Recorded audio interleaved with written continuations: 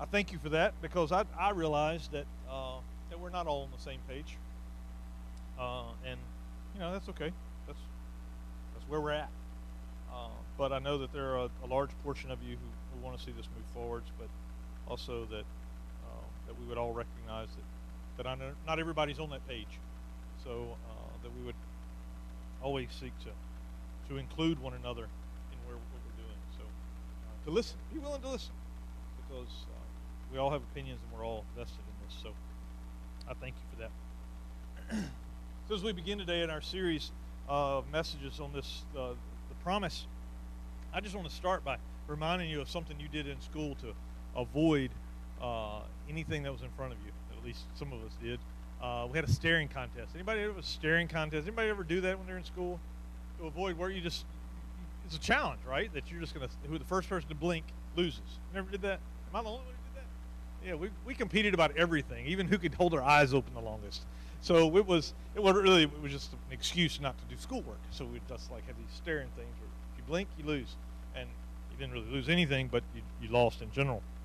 Anyway, it was just a matter of the will, right? If you could actually hold your eyes open, no matter how much dust got in there, you just have to physically sometimes even hold your eyes open to win. All that to be a matter of will that sometimes our will is tested, right? I don't know if you've ever had your will tested like the idea of patience can.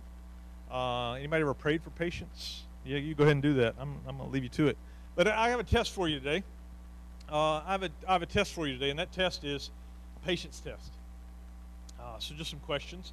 This is normally I say don't point and don't poke at the person next to you. Today, though, you can do that. Especially when you can call each other out and all you want. So here's some questions for you. How long are you willing to wait at a green light when the car in front of you does not go? 3 seconds? 5 seconds? 10 seconds? Okay. How many of you watch the popcorn pop thinking it'll speed up? Am I the only one? I don't think so. I don't think I am. I don't believe I am. How many of you go around a car on the shoulder? Now I don't mean when they have like this go around lane. I mean you drive off the road onto the shoulder of the road to go around a car turning left. Yeah, okay, all right. I see some hands of honest people, right? Because you're a bad driver. That's fine. You can own it all you want. How many of you continually turn the bacon thinking that it'll cook faster if you get both sides? If you can get both sides working, right? Yeah, okay, all right. I'm not the only one that does that. All right. How many of you when you go into the store to pay for your gas and someone is writing a check, Lord forbid, that you pay for their gas? That's because you don't want to wait that bad. Or if they pull out change. Right? Now, how many of you would say, just put it, I'm paying. I'll pay for the Coke. Like let me get it. Okay. Somebody is holding their head because, yes, I have done that. Amen. I have too. I have too. Impatience can make us do things that we didn't plan to do, right? It just causes us to kind of rush ahead. Today I'm going to ask you, what if your impatience, your lack of patience, when you feel that bubbling up inside, that stress, that anxiety, you know what it feels like, right? When you start to feel that coming on, what if instead of pushing ahead, that would prompt you to wait longer? What if that desire to run ahead would actually switch and cause you just to sit and wait even more? I don't know, that's my prayer for today. It's a lofty prayer for all of us, right? But I believe it's possible, because I believe that's what we're going to see happening in our story. In Genesis 16 of the series called The Promise, the promise was last week. We talked about the promise last week. It was in Genesis 15, verse 18, where we saw that, that's up there too soon. But we saw last week that God promised Abram, right, that he would give him a land, that he would give him descendants as numerous as the stars in the sky, right? That's the promise that Abram has been living into all this time. Scripture says that further that Abram believed God, and because of that, because of his belief, God said, "You're righteous." Wow! Not because of how he acted, and remember that, not because of how he acted, not because of he performed perfectly, but instead because he believed God. He trusted God no matter what. No matter what life brought him, he trusted God. He was determined to trust God. No matter what God was doing, he would look to believe in him. This week, Abram takes a back seat in the story this week. This week we're going to look at his wife, Sarah, and Hagar. Now, Sarah has been there this whole time. She's been kind of a bit player, right? She's been a co-star in this whole. She hadn't had any speaking parts. She hadn't really done anything. Things have been done to her, right? She's been used and manipulated throughout this whole thing. She's been living out this promise. Even though God spoke to Abram, she's been a big part of it.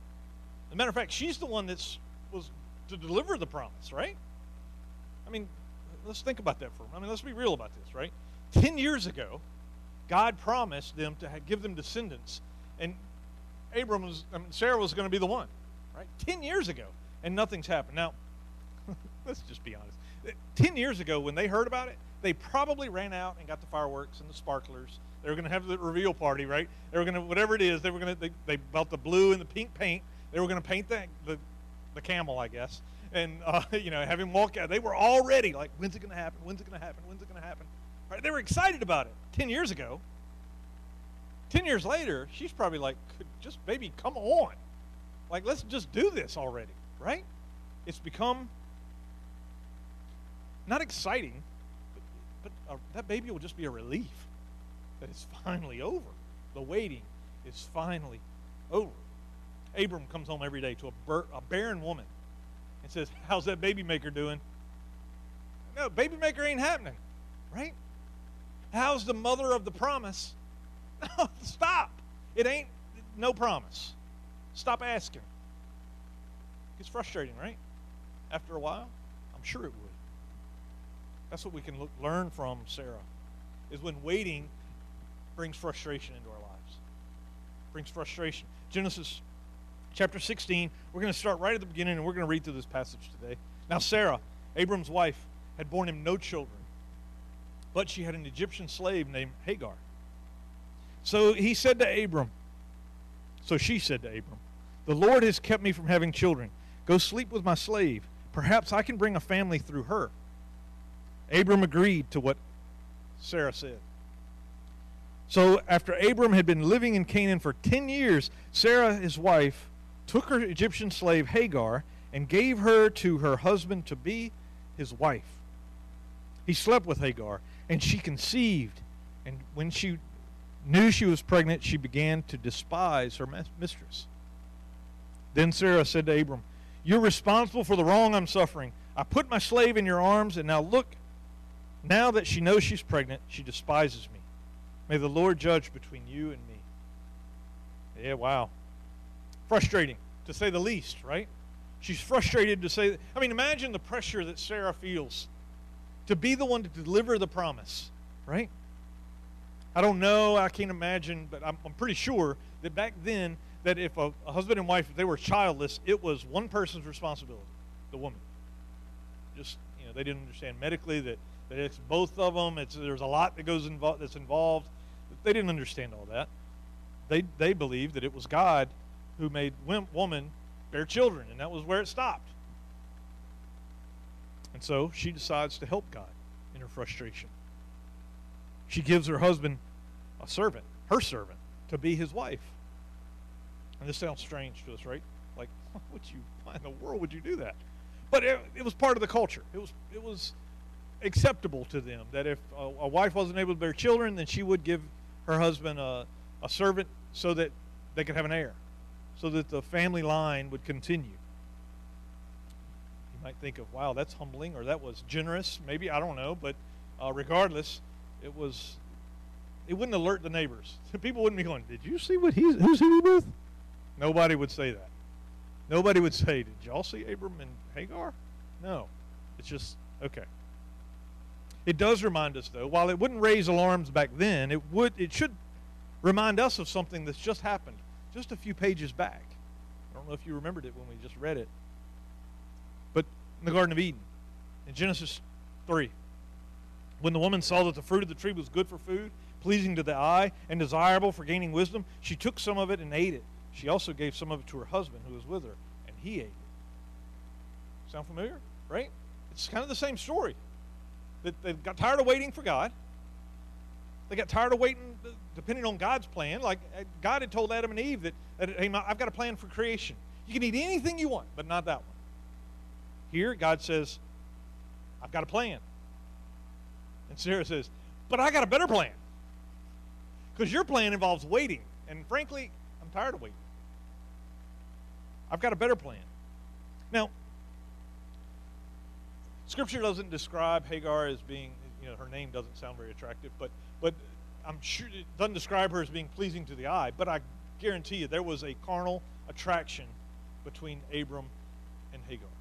It was there. The problem with the first sin was a lack of trusting God's plan, and here the problem is the same. Trusting God's plan.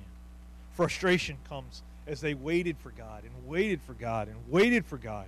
And so they come up with a plan that's better than waiting for God. When we get frustrated with God, it should be a wake-up call for us to test our patience. Not to allow our impatience test us, but we should test our patience. I think as we look at Sarah, we can learn something, some great lessons from her. We can learn what we should not ought to do. If that's even right way to say that. Things that we shouldn't do, right? It's easy to, normally we look at Scripture and say that's how you live your life, right? And we but in Sarah's life, we're going to see what not to do. What not to do. It starts right there in the beginning, those first two verses. She had no child, so she got her servant Hagar and gave her to her husband. She was tired of waiting. She was tired of waiting. She had to do something. Sarah didn't want to wait, frankly. She didn't want to. That's the question we need to ask ourselves in testing our patience. Am I willing to wait? Am I willing to wait? If you're able to trust God's timing before you know it, if you can trust what God is doing, patience is right around the corner. If you're willing to wait. But if we're not, like Sarah, then we do something that's opposed to God's will, God's plan. In our house, my wife is the saver, and I am the spender. That may come as a surprise to some of you, probably not. But I'm the spender, she's the saver. But something I learned to make me much better than I used to be was years ago someone told me, and I don't remember where I picked it up, but somebody said if you will wait 3 days from the time you want to buy something, and I don't buy big stuff, but I waste a lot of money on little stuff, right? He said if you will wait 3 days before you buy something, you will spend less. And you know what? It's right. Because in 3 days I've come up with other things I'd rather buy. I've come up with reasons why that's not that important. I can come up with all kinds of reasons why that's probably not the best choice, right? Waiting. And then I realized that I don't really want it. But the problem was I didn't want to wait. Oftentimes I don't want to wait. I don't want to wait. And that's the way it is with God as well. If we're willing to wait, things can change. Things can change. The second thing we see in Sarah's heart in verse 2 where she said, I can build a family through her. I can build a family through her. That test is simply, am I pursuing God's glory or my own? Am I pursuing God's glory or my own? Who was responsible for building Abram's family? Who was responsible?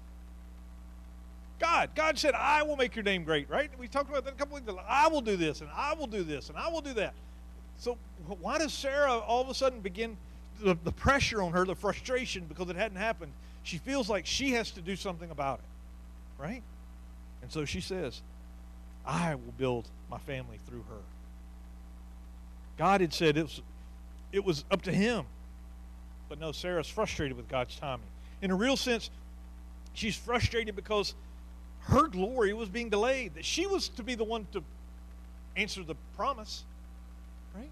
I mean, that's the way we think, is that God's going to do this through me, and when he doesn't, I got to figure out another way to make it happen because it's not working the way it ought to, the way God promised it would. So let me do something different. Am I pursuing God's glory or my own? That's usually the frustration, where the source of the frustration. See, it's not in the thing. It's not in the promise. right?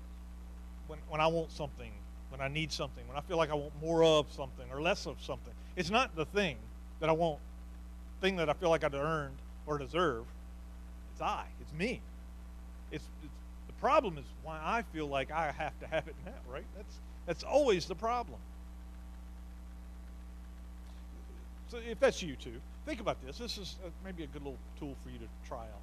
When you feel like you really want something, you really deserve something, and you're finding it difficult to be patient, waiting for it to happen, tell yourself the story of why you need it and why it's why you should have it. Just replace your name with someone else's, your neighbor's or whatever, and then tell yourself that same story again. You know, or Bob really needs a new boat. If Bob had a boat, then tell myself this. And the more I tell the story, the dumber it sounds. It's like Bob don't need a boat. What he needs to do is just wait for God. And I'm like, oh yeah, that's what Gary does too.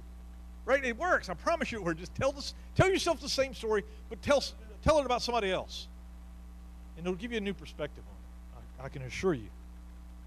Second test is who will be glorified. The third one is, am I obeying God's word? Is it in keeping, the thing that I'm longing for, is it in keeping with God's word? The thing that I desire, is it something that God would be pleased with? For Sarah, it was culturally acceptable for her to give her husband another woman. Nobody would say anything. But what did God say? God said in Genesis, right, that a husband and wife become one flesh in marriage. That when they come together, they are one. But later on, and we'll see later on in the Bible that this will be written down as the law of God, that the covenant keeping between the husband and wife, that no one should commit adultery, right? No one should break that vow. So this wasn't some sort of surrogate motherhood here going on.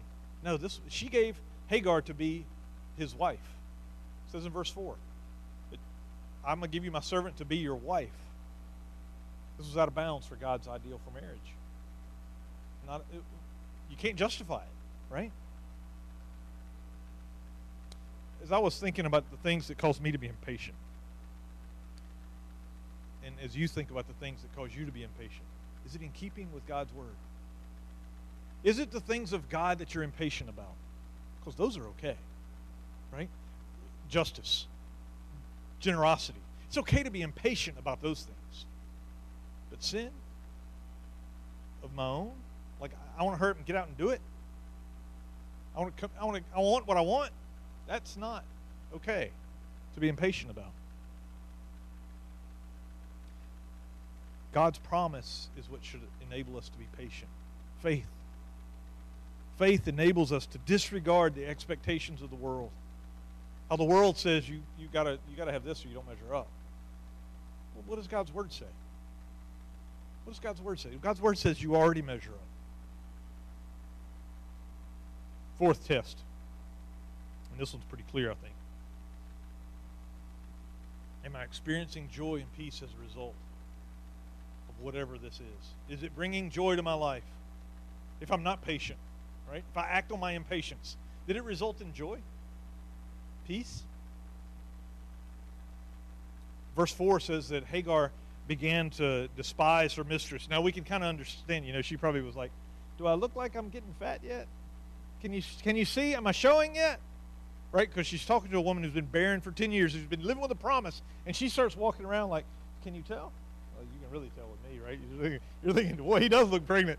But no, like she's probably kind of rubbing her nose in it a little bit, right? Or at least Sarah would feel like she was rubbing her. Whether she was doing it, well, Scripture says she was kind of, right?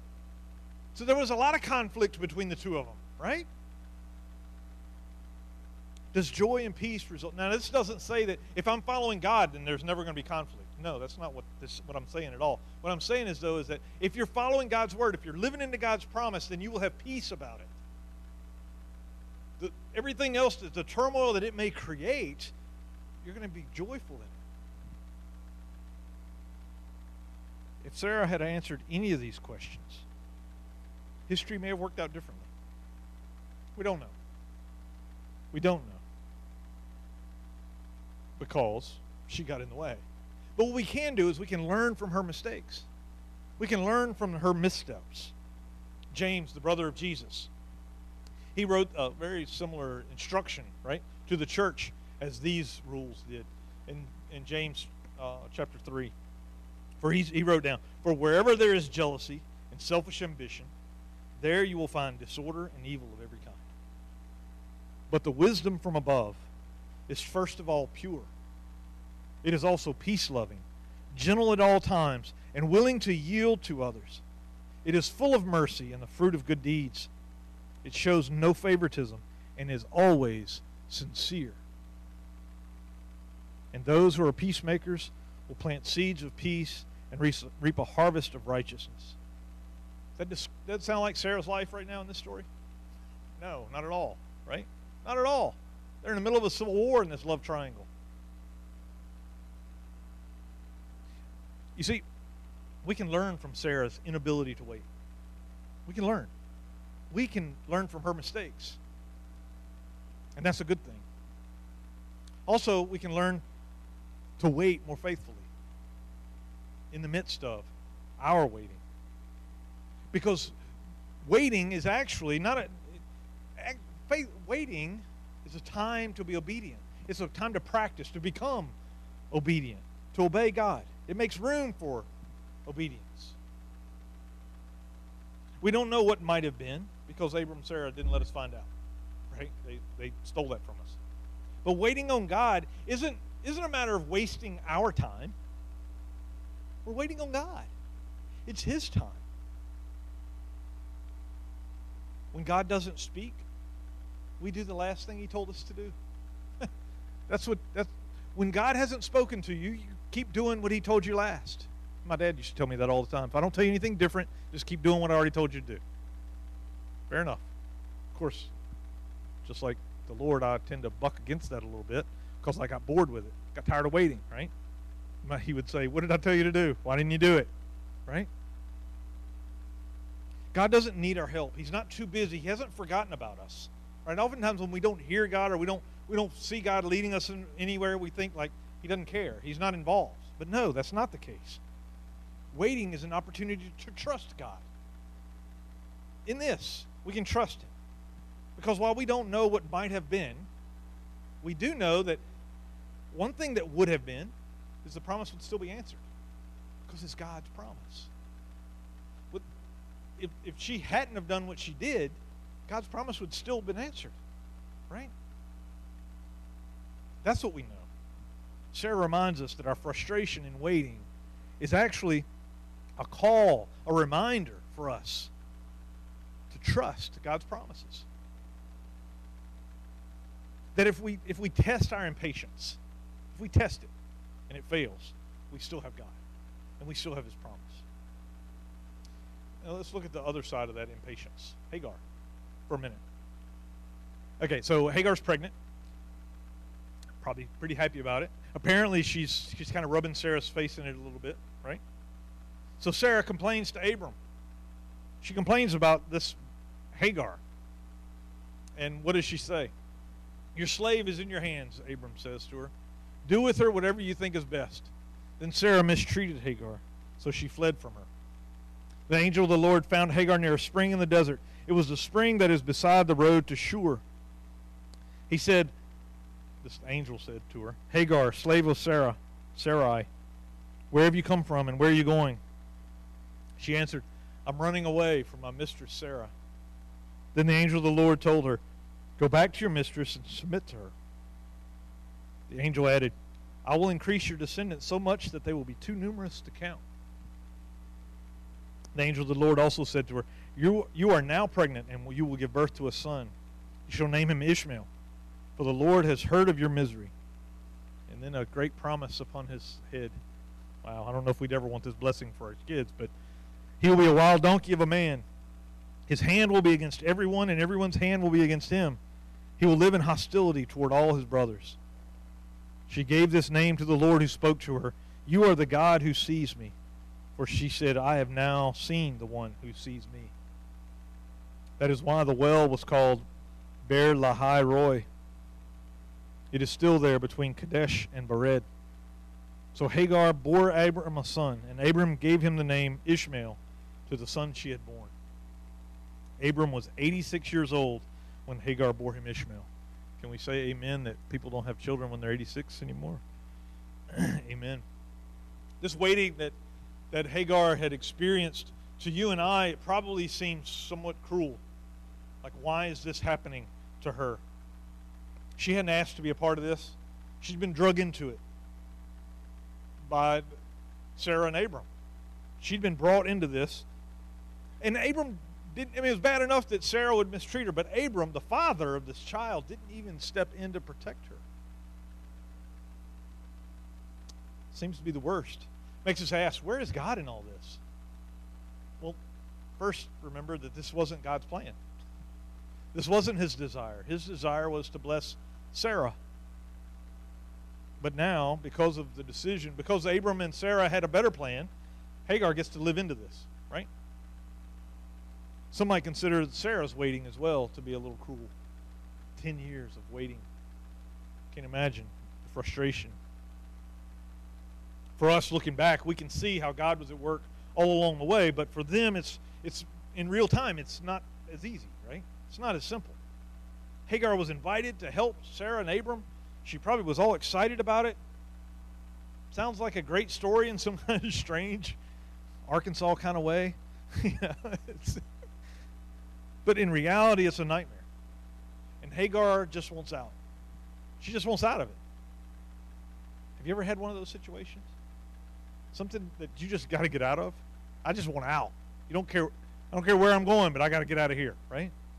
Ever experienced that? I remember the first time our son got mad at us, so mad, in fact, that he wanted to run away. I mean, went to his room and packed up some stuff, and if I remember right, we even helped him pack. It was kind of funny, but it was kind of sad. It was kind of heartbreaking at the same time that he would be so adamant against what we wanted for him that he was just going to leave. I mean, it was a mix. Our way was just too hard. Oftentimes, our season of waiting that we experience too, things appear cruel and unfair and unjust in the midst of it. But that's usually based less on God's promise and more on our expectation of God. How we think God ought to do what he ought to do, or what he said he would do. We have expectations for God, and when those don't line up, we kind of get frustrated with him. We get put out. We lose patience when God isn't showing up the way we think he ought to show up to meet our expectations. And what do you do? I'm not going to assume that what you do. I'm going to say what I do when my expectations aren't met. I usually have a pity party, right? Kind of like, I wish it would have, should have. Feel sorry for ourselves. Kind of what we see is happening to Hagar. But God doesn't promise an easy life. God doesn't promise a life free of problems, of difficulty, of pain, of heartache. God doesn't promise us a life free from sickness or illness. He promises to be there with us through it all, no matter what life may bring. But Hagar, she runs away instead. She runs away anyway, in spite of that. She runs away, and guess who finds her? Scripture tells us, God. You can't hide from him. He was there all along. But she didn't know that. The angel of the Lord finds her in the desert on the road to Shur. Angel asks, where are you running from? Where are you running to? She says, I'm running from Sarah. She doesn't even talk about where she's going to. She hadn't even thought about it. She hadn't even thought about where she's going. She's just getting away from that. That seemed cruel, seemed unjust, seemed unfair. Getting away from it. But what we know, because we see the story, the whole picture, right, is that she was actually on the road back to Egypt. She was going back home, back where things were right. She was running back to what she knew. And we do that too. Just like when she couldn't wait, she was going back to what she could count on. We run back to things that we know when our waiting gets uncomfortable too. We run back to him or to her. We run back to those friends to those unhealthy habits. We run back to mom or dad, to work, to food, to alcohol. We run back. Even in church, we tend to go back to things. We've said many times, I can't wait to get back to church. I can't wait to get back to worshiping, have services like we used to. Like, we don't even think about, is the place I'm wanting to get back to where I'm supposed to be? We never even think to ask that. We just know that we want to get back to it. So if we have to run, I would encourage us, let's learn from Hagar. If we have to run, and I understand running, let's at least make sure that we're running in the right direction. Let's make sure that we're going to run in the right direction. Hagar doesn't. She just runs. She doesn't know where she's going. But God finds her anyway. And look at the angel tells her. He tells her to go back and submit to Sarah. To go back and submit. Now, just as a side note here, Hagar, we're not told what is going on with being mistreated. That's all we know, that she's being mistreated. Our minds may take that in a bunch of different places, but we don't know. I don't believe that it was anything physical involved here. It could have been, but I don't believe it was. If she was being physically abused, if she was being abused in any way, she should get away, frankly. And I'll just say that for anybody watching this or anybody listening to this, that you should get out of relationships where there's abuse involved. Every time, all the time. No one has the right to abuse you. No one, ever, has the right to abuse you. Physically, emotionally, mentally, anything. Get out. Get help. Do not fall for the lie, I'm sorry, I'll never do it again. Don't. Let them tell it to the judge. Like, don't fall for it. You don't have to believe it right now. Let them explain it to someone else. You need legal help? See a lawyer. You need emotional help? See a counselor. You need spiritual help? Then see a pastor. Get help. But I'm believing that Hagar's mistreatment was not physical because God sends her back. God says, go back to Sarah. Back under the care of the man who had a promise. Back under the care of the one who was faithful, Abram, right? That's where God sends her. Go back and submit to Sarah, and God says, I will bless your descendants. I will bless. See, Hagar wasn't in the wrong place. She was in the wrong relationship. She was in the wrong relationship. Instead of going back to Egypt, what she needed to do was get into a relationship with God instead of run away to Egypt. I wonder how many times I've run away from the very place that God wanted me to be with Him. It's probably happened to me many times. I didn't trust God, so I ran. Waiting, you see, makes room for us to grow spiritually.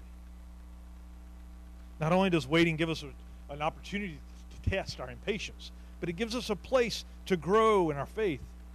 There are seasons to act, absolutely. There's a time to run. But we serve an incredible God, a God that's the creator of the heavens and the earth, a God who molded life from dirt and filled it with life. The breath is His air, right? The breath of life. Breathe into it. So ask yourself, does God really need you or me? No.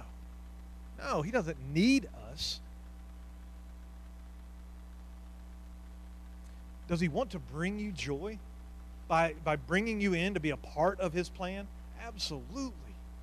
He wants to bless you. He created you to love you. Not because He needed you, but because He wants to love you. What's most important is what He's doing in you, not what He's going to do through you. What He's doing in you right now in this moment is the most important thing that you've got going on in your life. The most important thing. Not what he's going to do next week, not what he didn't do last year. What He's doing right now is the most important thing you have going on in your life, in you. And He wants you to be fully connected to Him. Love the Lord your God with all your heart, mind, soul, and strength. Right? That's the first commandment, Jesus said. To love the Lord your God. Chronicles 2 Chronicles 16:9 says that the Lord ranges the earth to strengthen those whose hearts are fully committed to Him. God is longing for people whose hearts are focused on Him. That's what He longs for. And look what He finds in these two. This little love triangle that we have going on here, right? That God does something amazing when He gets their attention. God does something. Sarah, to Hagar, Hagar submits. She submits to God. She goes back to Sarah. She submits to God's plan of justice. Right? Not like this isn't right, but I'm going back because I trust God. I'm going back because the one who sees me. I'm going back. Sarah, she has to receive her back. That means submitting to what God has done in Hagar's life. Sarah had to submit to God's plan as well. Both needed God's grace. Both had to surrender. They were both strengthened by that submission. See, this waiting is a time to grow spiritually, even for Hagar and Sarah. We don't forget the past. It's part of what makes you who you are today. But God is doing something now and tomorrow. He's doing something, and He wants you to be a part of it. We're called to Him in the midst of everything He's doing, our frustration and our running. We're called to surrender. What we need is not Egypt. What we need is not in Egypt. Egypt I use as a description here, right? Because for Sarah, it was a girl from Egypt, right? And for Hagar, it was a home in Egypt.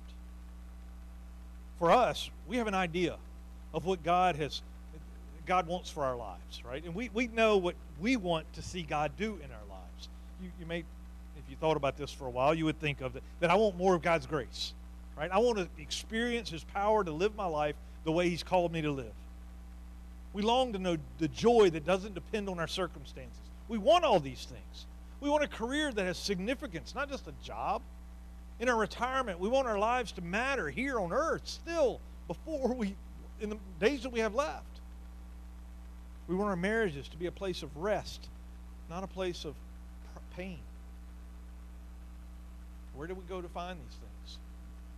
Where do we find them? In Egypt? No. You're never going to find them in something other than a relationship with God. We even do this in the church. We do this here as church folk all the time. We come up with plans for worship, for small groups, for youth ministry, and all these things. And we talk about if we can just do things a little different, and we can tweak it this way and that way, and people would come and people would be engaged and all these things. When in reality, God has given the church a plan. Make disciples. That's God's plan for the world. It's for the church to make disciples. And a church that struggles financially is a church that doesn't make disciples. A church that struggles to have leaders isn't making disciples. A church that doesn't get involved in the community is a church that doesn't make disciples. A church that doesn't baptize new believers is a church that's not making disciples. A church that doesn't have visitors is a church that doesn't make disciples. Our job as Christians is to make disciples, not to run programs, not to come up with new plans, but to do God's plan. Do what I tell you to do until I tell you something different. And He's never told us anything different. In life, as it is in church, instead of running and trying to create other plans, other ideas, things that we think might be better than God's plan, maybe we should just work out His plan. Run to Jesus.